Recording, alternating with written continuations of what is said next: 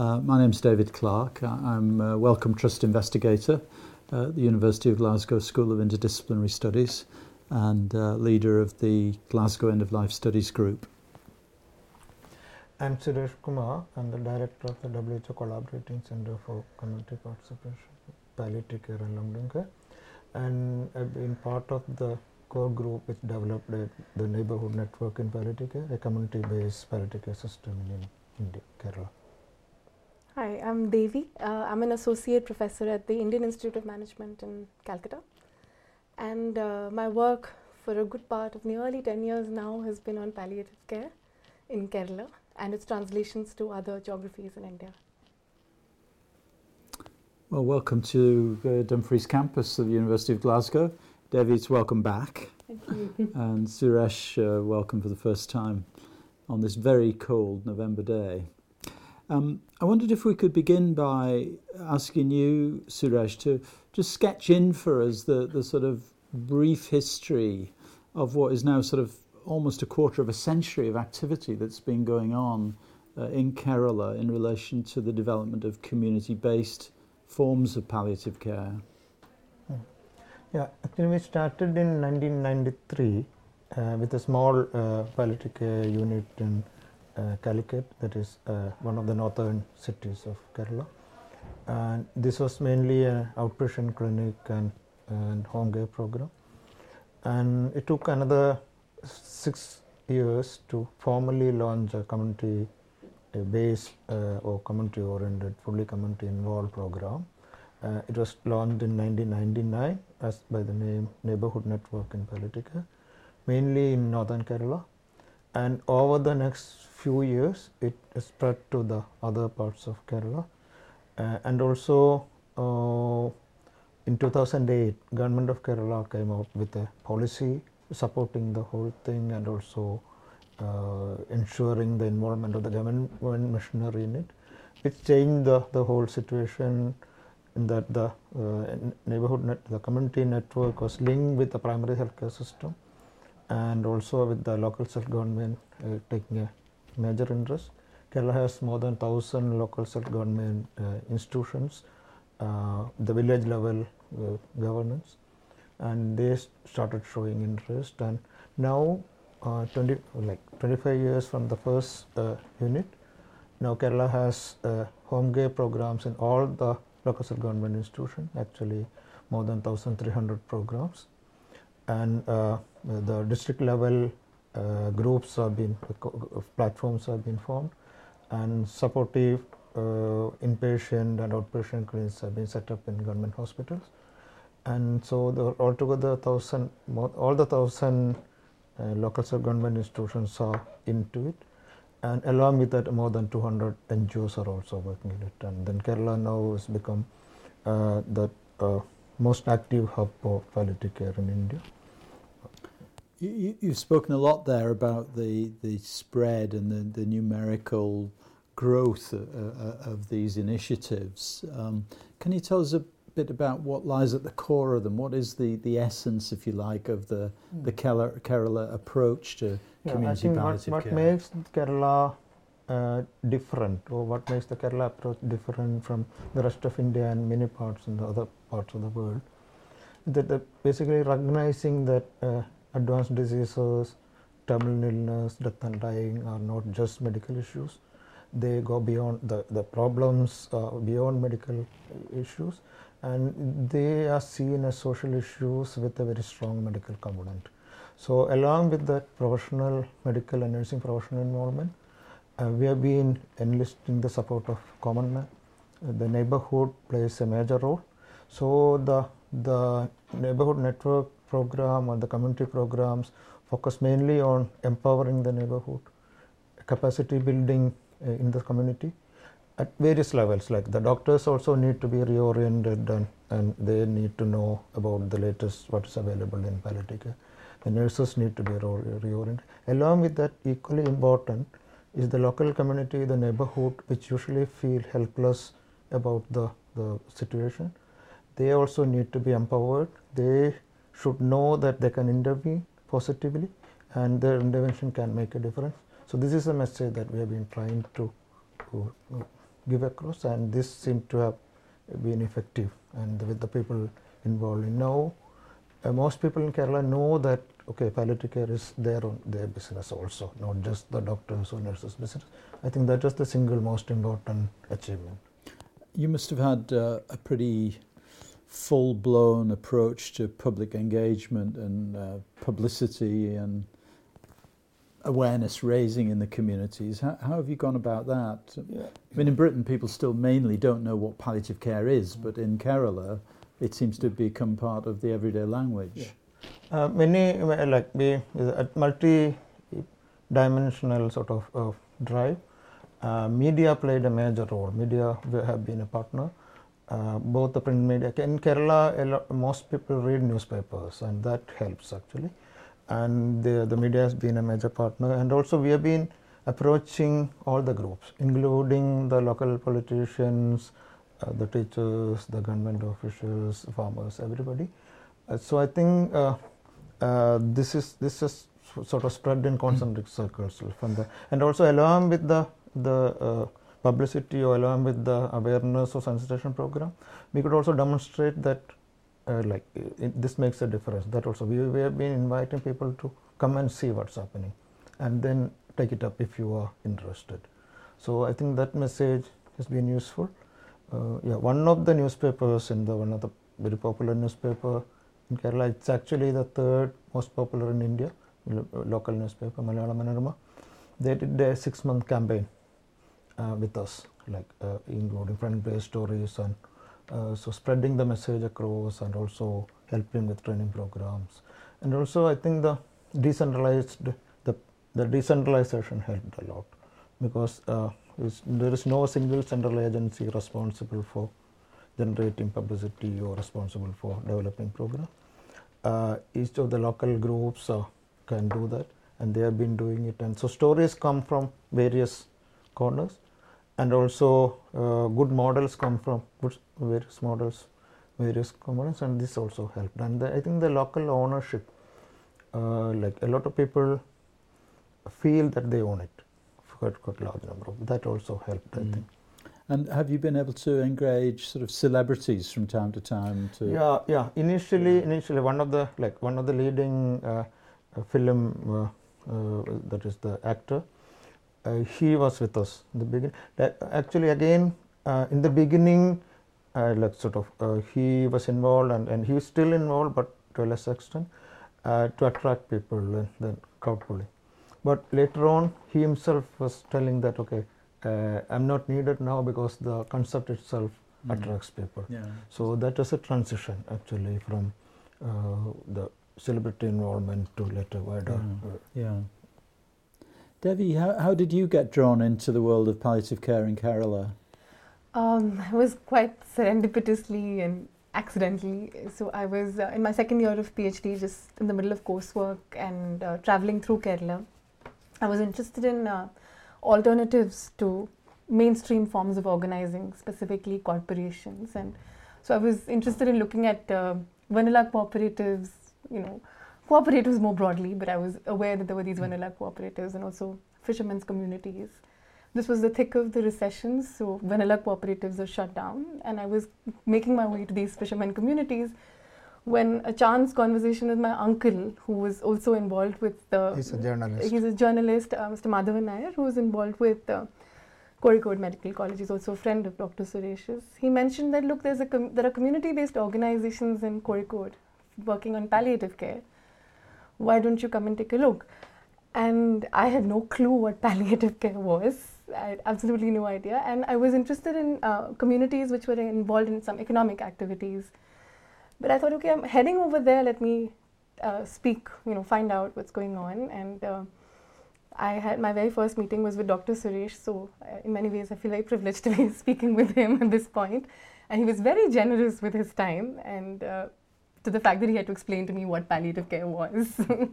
And there was also Saif at that time, who was working with Institute of Palliative Medicine, and he kind of broke down the whole movement for me. And I think since then it's been an entanglement. For the last 10 years or so, I've been working on tracing the evolution of the palliative care, community-based palliative care in Kerala. That was my PhD thesis. and I've continued to work on it after that in terms of papers and other writings. And then around 2014, in a chance, again, conversation with Dr. Suresh, he mentioned that we're doing something in West Bengal, would you be interested? And West Bengal is where I work. So I said, of course, I would love to do that, because my entry into the Kerala movement was somewhere at its peak in 2009, where the government has already come in and said that we're going to institutionalize palliative care.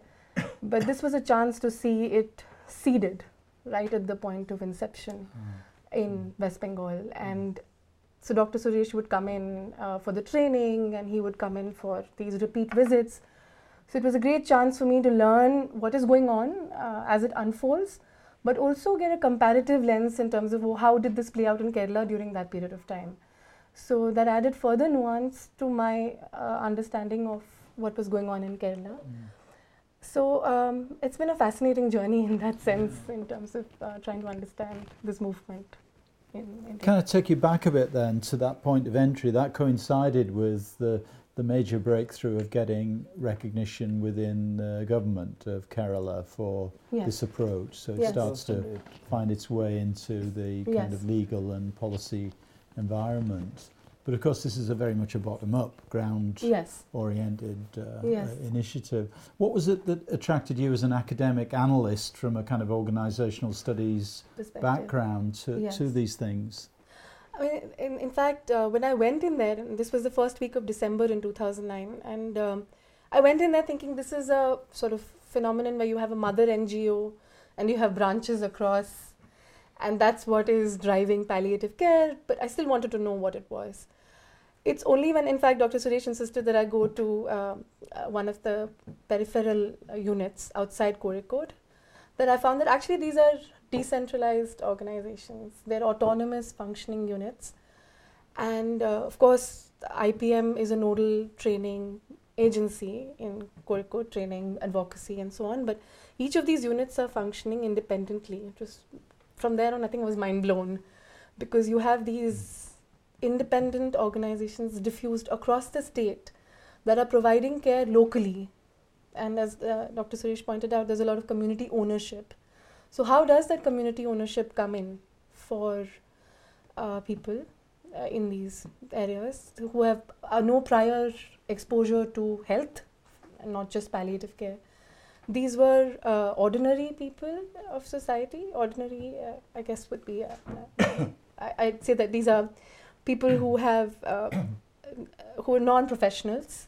Many of them would not be, you have farmers, you have school teachers, government clerks. They're not typically your powerful people in society who can bring, change tomorrow if they say something.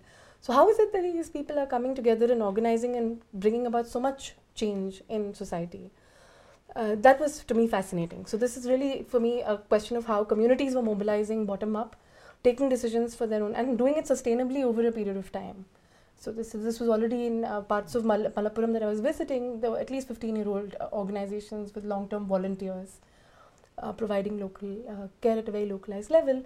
And of course, culminating in the fact that it had brought about systemic change, which was, institutional change is what we often think about, and how through this grassroots mobilization, there was some form of institutional change that had come about. So that, for me, as an organization, a student of organizations, is fascinating. Really, the question of how communities come together, mobilize, and bring about change. I struggled a little bit as I've tried to understand this more, and as you described it, and Suresh, as you talked about it in your lecture today, how have you somehow managed to develop this at scale without it breaking up into factions and competing groups and sects and schisms? And it seems as if it's kind of let 1,000 flowers bloom, allow people to do what they want to do at the local level, but it still seems to be contained within a broad vision that everyone is implicitly signed up to. How has this been achieved, this level of consensus? I think one of the factors which is keeping it together is the broad outline, or the what we call how the sort of mandate initially given to the small groups and later accepted by the small group.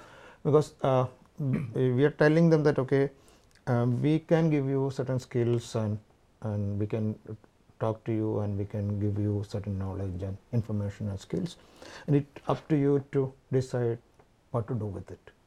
And then if you are interested, we can also give you outline and guidelines. Again, you can either follow it or you can develop your own guidelines. So, and also there are, like in an area like palliative care, there is enough space for everybody, because even a single, when you look at the single patient's need, is so enormous that you are not able to fulfill all the needs or all the demands of patients. So there are regions now in Kerala. There are places where more than one palliative care groups work, like the way it's developed in a group, an NGO based group or a political party based group and a LSGI based group. There are certain areas which need to be again synchronized and also etc. But each of these groups, they find they have jobs, they can do it and they can. So I think the broader concept of palliative care and also the earlier the message that it's for everybody and everybody can play a role, that keeps them going. Not without, actually this is also when you work in the community, you cannot avoid having groups with different specific political ideology or religious connection, and that's inevitable because community is like that. But there's something that we achieved over the time is that there is not much friction between these groups or like that. And generally, initially when the model has been evolved or model has been set in, and there are only small groups and smaller number of groups, but later on whenever a new group joined, they also followed the same framework and same model, and now feedback from the community also helps. Like if now that at least in Kerala you cannot underperform, because people will compare, they will say that okay, this is not what the other patients are getting. So now when we train new groups, so for example I've been training a political party cadre, it's still going on, the largest political party in Kerala, Communist Party. I was telling them that okay, sort of it's different from what people are doing in 20 years ago, 25 years ago. Now that there are demonstrable models and now people know what they are getting in as palliative care. And so if your quality drops, if you do it differently, but if you do it, ultimately what matters is what the patient is getting. So if the patients do not get what they are getting from the other groups, this will backfire. So they understand it. Okay. Now that because people know that, so that I think that's also something that keeps the whole system going, because patients now know, the community or civil society knows what is to be expected from palliative care, and they set their, so you cannot underperform, you cannot go beyond that. So that's also, because this is again I think one of the advantages of effects of community participation, because community takes ownership and they also demand that certain quality need to be kept. If the community is only sort of a client, this will not happen. It's because it's just the government system without any community participation. The government can say that okay, this is what we are offering, or take it or leave it. But a community-based organization or community-based movement cannot say that. They like to listen to the community demand. That's how palliative care, unlike the other places, palliative care or the community-based mental health programs, community-based programs for differently abled, these are all coming up on the palliative care platform. And because the local community demands it, they say that okay, why do you leave this child out? So you'll have to respond, saying that either you'll have to explain your reasons or you'll have to take that up. So I think that is one major positive thing. It's a sort of level of community accountability. I think that's the one that keeps it going, because even if you do not like the other group, you cannot show it explicitly, because the community will respond saying that why do you do that?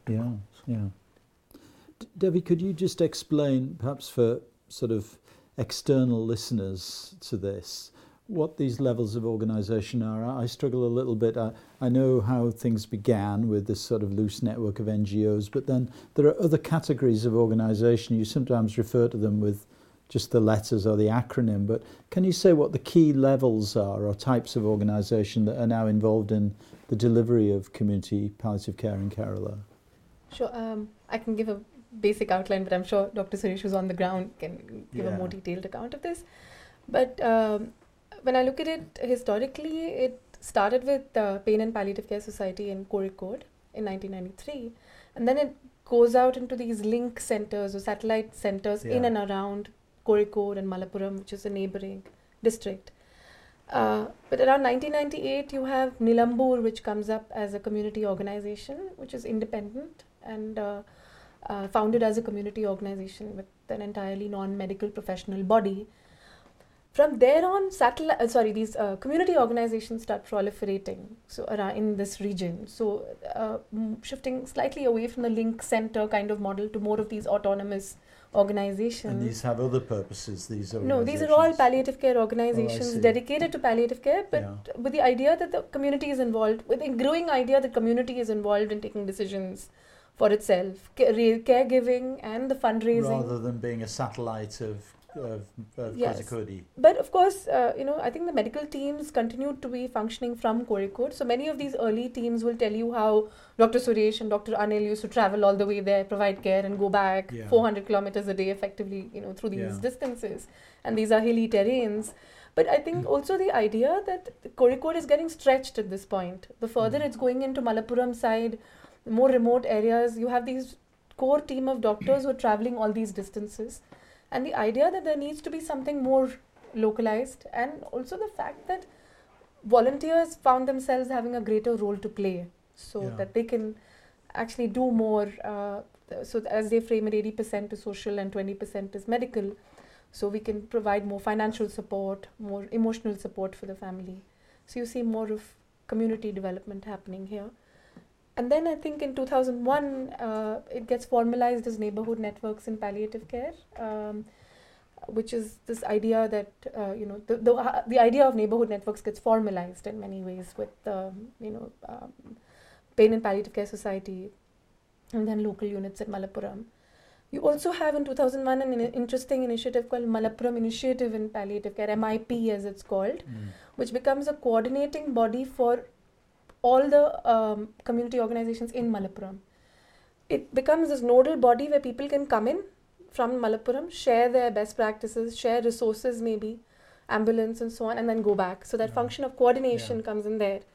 So they, if one organization doesn't have a nurse, you can turn to other organizations. So it becomes a sort of coordinating body, which is now diffused across the state. Now, how well they are functioning, I'm not sure. There may be degrees of difference among all of these. But MIP was founded way back in 2001 with this idea of coordinating. 2003 is when Institute of Palliative Medicine is formed, where you have, that becomes a training center. So while training is going on, prior to this, it becomes more formalized approach to training in 2003 onwards. And this has inpatient beds and full rare facilities, Yes. Outpatient clinics.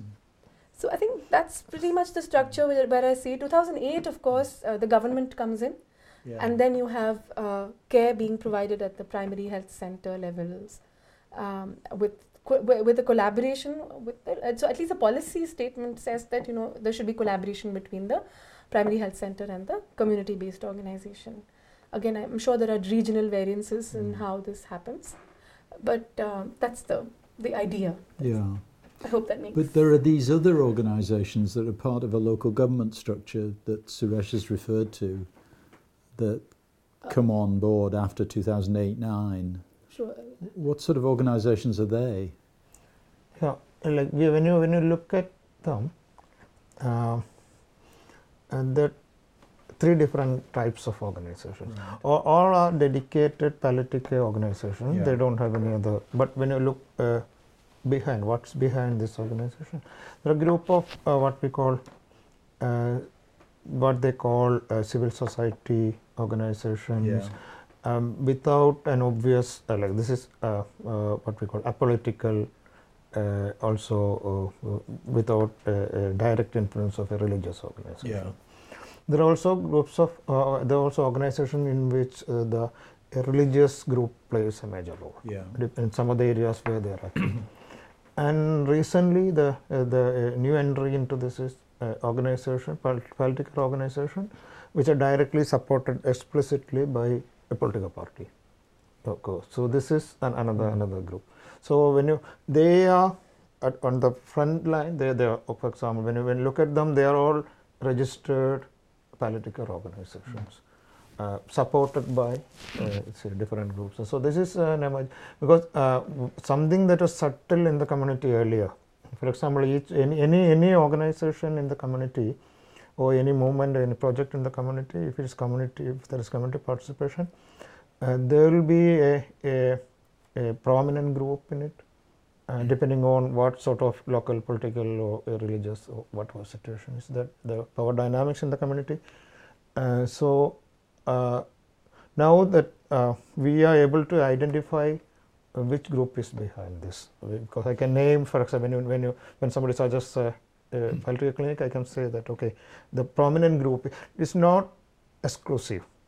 That there may be other groups or other people in it, but the prominently this is the one group which is doing it in this clinic. And but when you take the whole of Kerala, there is no single leading group, because there is, depending on what the local situation is, one, for example, a Muslim religious group is prominent in one area in Malappuram, a political group is prominent in one area in Kannur. So though individual clinics are supported by different groups, prominently, altogether this balances with each other. Could I move us on a little bit now and ask you, Suresh, to describe the processes that have been involved in taking this idea from Kerala and seeking to translate or transplant it to other places within India and indeed beyond? Yeah, the one when we started, when we started this process, generally the initial response we had from people who were looking at from outside were that this will not work.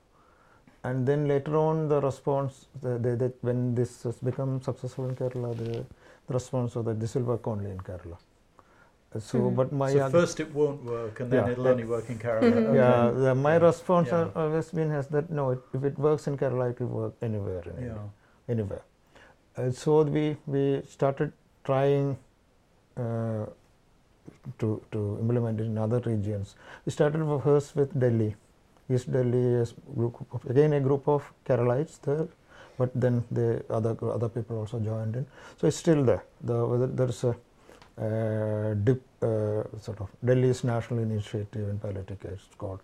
It's fairly established. After that, we tried in Nadia and certain regions in Tamil Nadu, and this took us to Pondicherry, one of the states. Then Manipur, we experimented with students. And then outside India, we had started working with the Bangladeshi group earlier also. This has been 12 years now. But that was mainly institution, the BSMMU, Bangabandhu Medical University.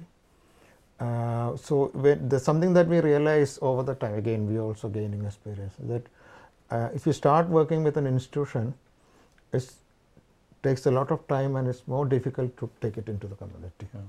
But if you start working with the community, at some stage you can link up with the institution. So, so this is Bangladesh is now expanding to a community-based project, and then Jakarta, northern Jakarta, there's a single project called Community Network in Palliative Care, exact copy of what we have been doing. So 1.5, 2 years old. We are also again when you look at the experiment outside. For example, Thailand, we started working at least northeast Thailand. There is a very well established primary healthcare network in palliative care now, but the community participation is yet to come. They have home care programs and the primary healthcare level, and then linking up with the health volunteers, but these health volunteers are paid volunteers, already existing volunteers. Sri Lanka, we have started doing with the primary healthcare. Community participation is yet to develop. So this is what's happening. Like, so and in between we tried a 2-year project in St. Gallen in Switzerland, which I would consider as one area with the least social capital, because people are not bothered about generally, but they pay their taxes and they expect the government to take everything. So the 2-year project with students from Zurich University and some of the people attending the church regularly, and it has been successful. They were planning to take it up further, but then I think the administration changed or something happened. But so this is, we have been able to prove that okay, this concept works everywhere, because this is directly related to the problem in individual personal life, individual perspective. If you are able to tell them, okay, if you are able to show them that okay, how this is related to you, they involve. So, and so that's what we have been trying to do, and that's what we have been able to show, that this. And then, as I mentioned in my talk earlier, one major barrier is the system. Well-established healthcare system resists community involvement in palliative care. This has been happening everywhere. So the amount of resistance, the strength of resistance depends on how strong the system is. In places, for example, in places where the healthcare system is not fully organized and the system is not tight, you can find gaps where you can get in. But in, for example, places like Switzerland or UK, where the system is fairly intact, the resistance will be more, because they don't want the common man to enter in an area which they consider is medical. Our argument is that this is not a medical area, so we all have a say. Now that argument is part of a wider debate about compassionate communities. Can you comment a bit on how you've engaged with that whole movement? I think that argument is a part of a wider discussion on the biomedical paradigm only. Like how much is health and diseases, how much is health a medical issue, or how much is disease a medical issue. So I think that over the time, with the development of a lot of development in medical technology and change in the attitude or approach of medicine to diseases and communities, medicine seems to have sort of occurred or having a position that all these are medical issues, and this is shared by most of the medical professionals and also policymakers. But in fact, these are not. Like a disease, or even a simple disease, is not just a medical issue, because it involves a lot of people. It involves society, it involves relationships, it involves emotions. So this is what we have been arguing. So this is all the more explicit in the case of an advanced disease or terminal illness, because the role of medicine in reversing the condition is lost. Like they cannot reverse. So then the immediate role or the responsibility or the when you look at the medicine, but your expectation from medical field is much less. But the system should recognize that this is the situation, and there are a lot of issues in which other people can contribute. So I think that it has a lot to do with what Kerala has achieved, and also what Kerala has other areas where it has been replicable. It's achieved. It has a lot to do with some amount of what we call deprofessionalization of disease and health and death and dying. Are you optimistic about the future of the compassionate communities movement? Yes, in a way, many governments or many policymakers are now realizing that they cannot address this problem through the healthcare system, because the aging of the populations, the larger number of elderly people to be taken care of, larger number of people with non-communicable disease to be taken care of. Even the Switzerland experiment, the local government was feeling that okay, it's too much for the healthcare system to address. So from that point of view, the governments or the policymakers would be happy to let the community in, because they cannot, like with the growing number of people in need of this sort of care, even the richest government or the richest country will not be able to, because we have been discussing this in Japan, we have been discussing this in Switzerland and other places. So they will have to look for other alternatives, and the only alternative available is the community. And also, so they will be, I think they will be forced to accept the social paradigm of disease and health. Now, if I can just conclude by taking us on to why we're all here, while you're here this week, is we've been given an opportunity to invest some time and energy in thinking about the Kerala approach and how it could be best evaluated. I suppose one reaction to what you've been saying is it's very rich on the description of the process of how it evolved over time. It's very compelling on the level of coverage that has been achieved and of sustainability. But if one was to be a little bit more challenging, you might say it's not so compelling or strong on more formalized evidence about its effectiveness. And we can have a discussion about what effectiveness means. But what are your thoughts about trying to turn to this a little bit more now, Suresh, once from this position of significant achievement, to say a little bit more about, well, how can we work out which parts of this approach are working very well, or achieving what they set out to do, or creating high satisfaction or meeting need, and which parts may not be doing that, or, you know, simultaneously are there elements of both going on? I mean, are you optimistic that somehow we can forge an approach to a deeper evaluation of this kind of endeavour? Yeah, one of the probably the most the biggest weakness of the program, that it has not been well documented.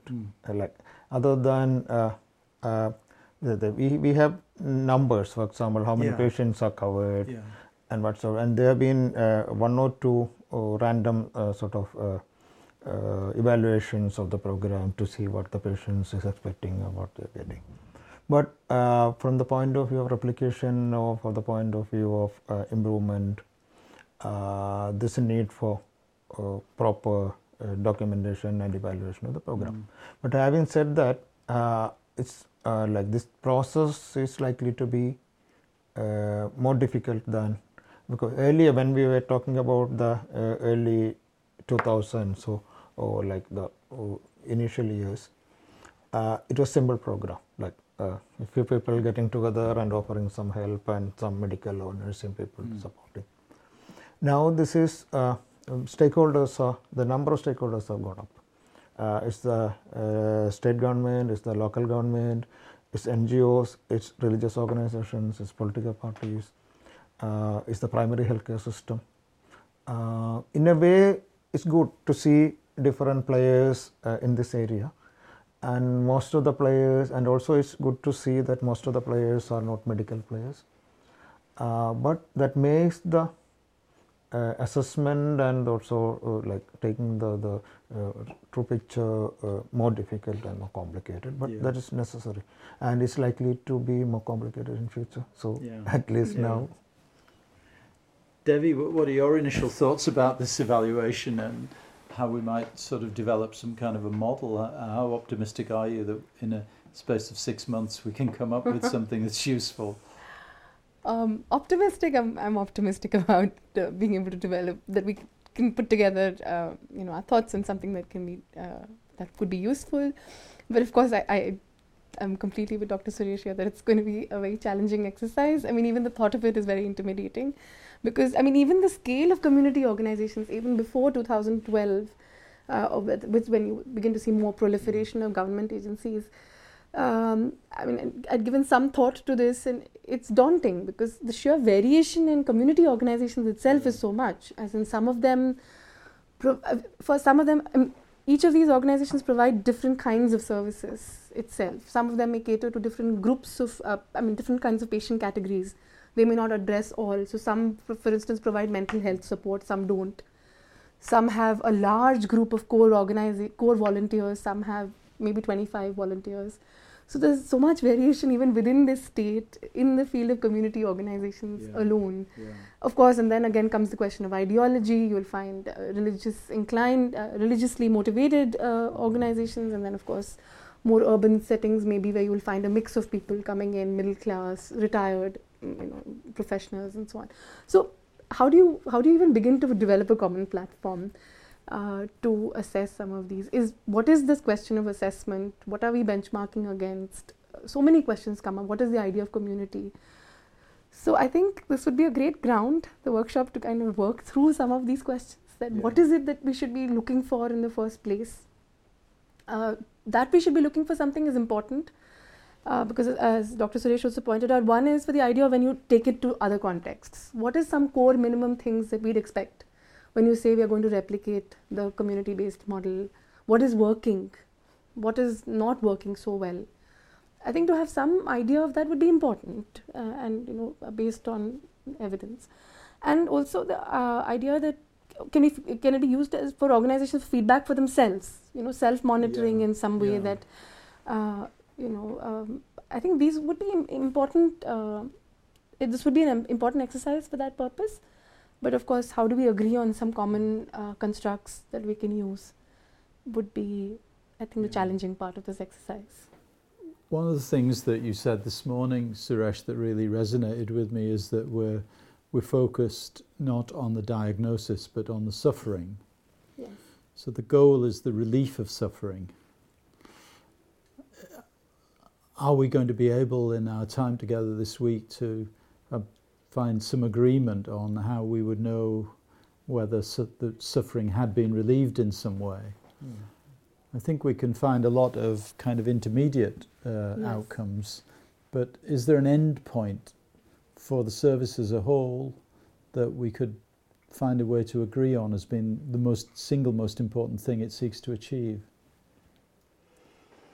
Yeah, that's difficult, because you can say, look at, for example, how much the pain has been relieved. You can look at physical symptoms, and you can even look at the mental, some of this mental well-being scales. You can look at how much the well-being has improved. But when you look at suffering, has it actually reduced suffering is something I've not seen a tool to assess it. That would have been, ideally, if you have a tool which can measure suffering and also measure the impact of the intervention on suffering, that would have been the ideal tool, because that covers everything. The other option is to look at different components, like the social, how much has been the problems in the social sphere, psychological sphere, physical, spiritual, and see how much you have achieved. That will be a very complicated scale. And the other problem is the issue is that that may not identify the total suffering. That may identify. And it's to enter into the sort of reductionism that you're opposed to in the view that you've taken of the nature of suffering as something much wider, not purely bounded by medical discourse. This is an issue. I'm rather drawn back, Devi, to what seems to be working well, what's not working so well might be quite profitable to focus on in the early exploration. Yeah, I mean, I think for me, I think it would be a good exercise to map what's going on in the field, the different players who are there, but also I think to begin with, even to understand what the volunteers' ideas of what is the community's idea of what is effective, and what is it that patients and families are articulating as effectiveness for them? What are they receiving and which they are happy about? I think those would be useful exercises to hear from the community that what is working. That would be, I think, for me. I think the problem that we'd run into is to avoid, the idea that community organizations, this is how you measure effectiveness, and then go and kind of try and replicate that in this context, because the idea of community here itself is very different. It's not just an organization mobilizing communities for its agenda, but community participation, community ownership rather. So how do you, I think we need to develop different kinds of constructs for that. Well, we've got our work cut out. It's fantastic that you're here, at least for a couple of days, and it's starting off a conversation. And I suppose I should say, by way of conclusion, we're very grateful to the Scottish Funding Council through its Global Challenges Research Fund contribution to supporting our work. And we're hoping that we can do something with this initial investment and perhaps move on from that to begin to look at the possibility of conducting some of these kind of evaluations in the future. At the moment, our focus is on which type of evaluation, what model would you use. So I'm very much looking forward to more discussion of this over the next few days, and thank you once again for being here. Yeah. It will be a challenging experiment or the intervention or the assessment, but a challenging project, but once it comes through, whatever be the outcome, it's positive, because like even if you are not able to capture it in the full spirit or in the full extent, we will be able to capture it, and even if we capture it in some segment or something, this will be. And as you tell your volunteers, it's a marathon, not a sprint. Yeah, and you have been going at this for 25 years. There's still a lot still to be worked out. Yeah. Well, thank you both very much. Thank you, David. Thank you.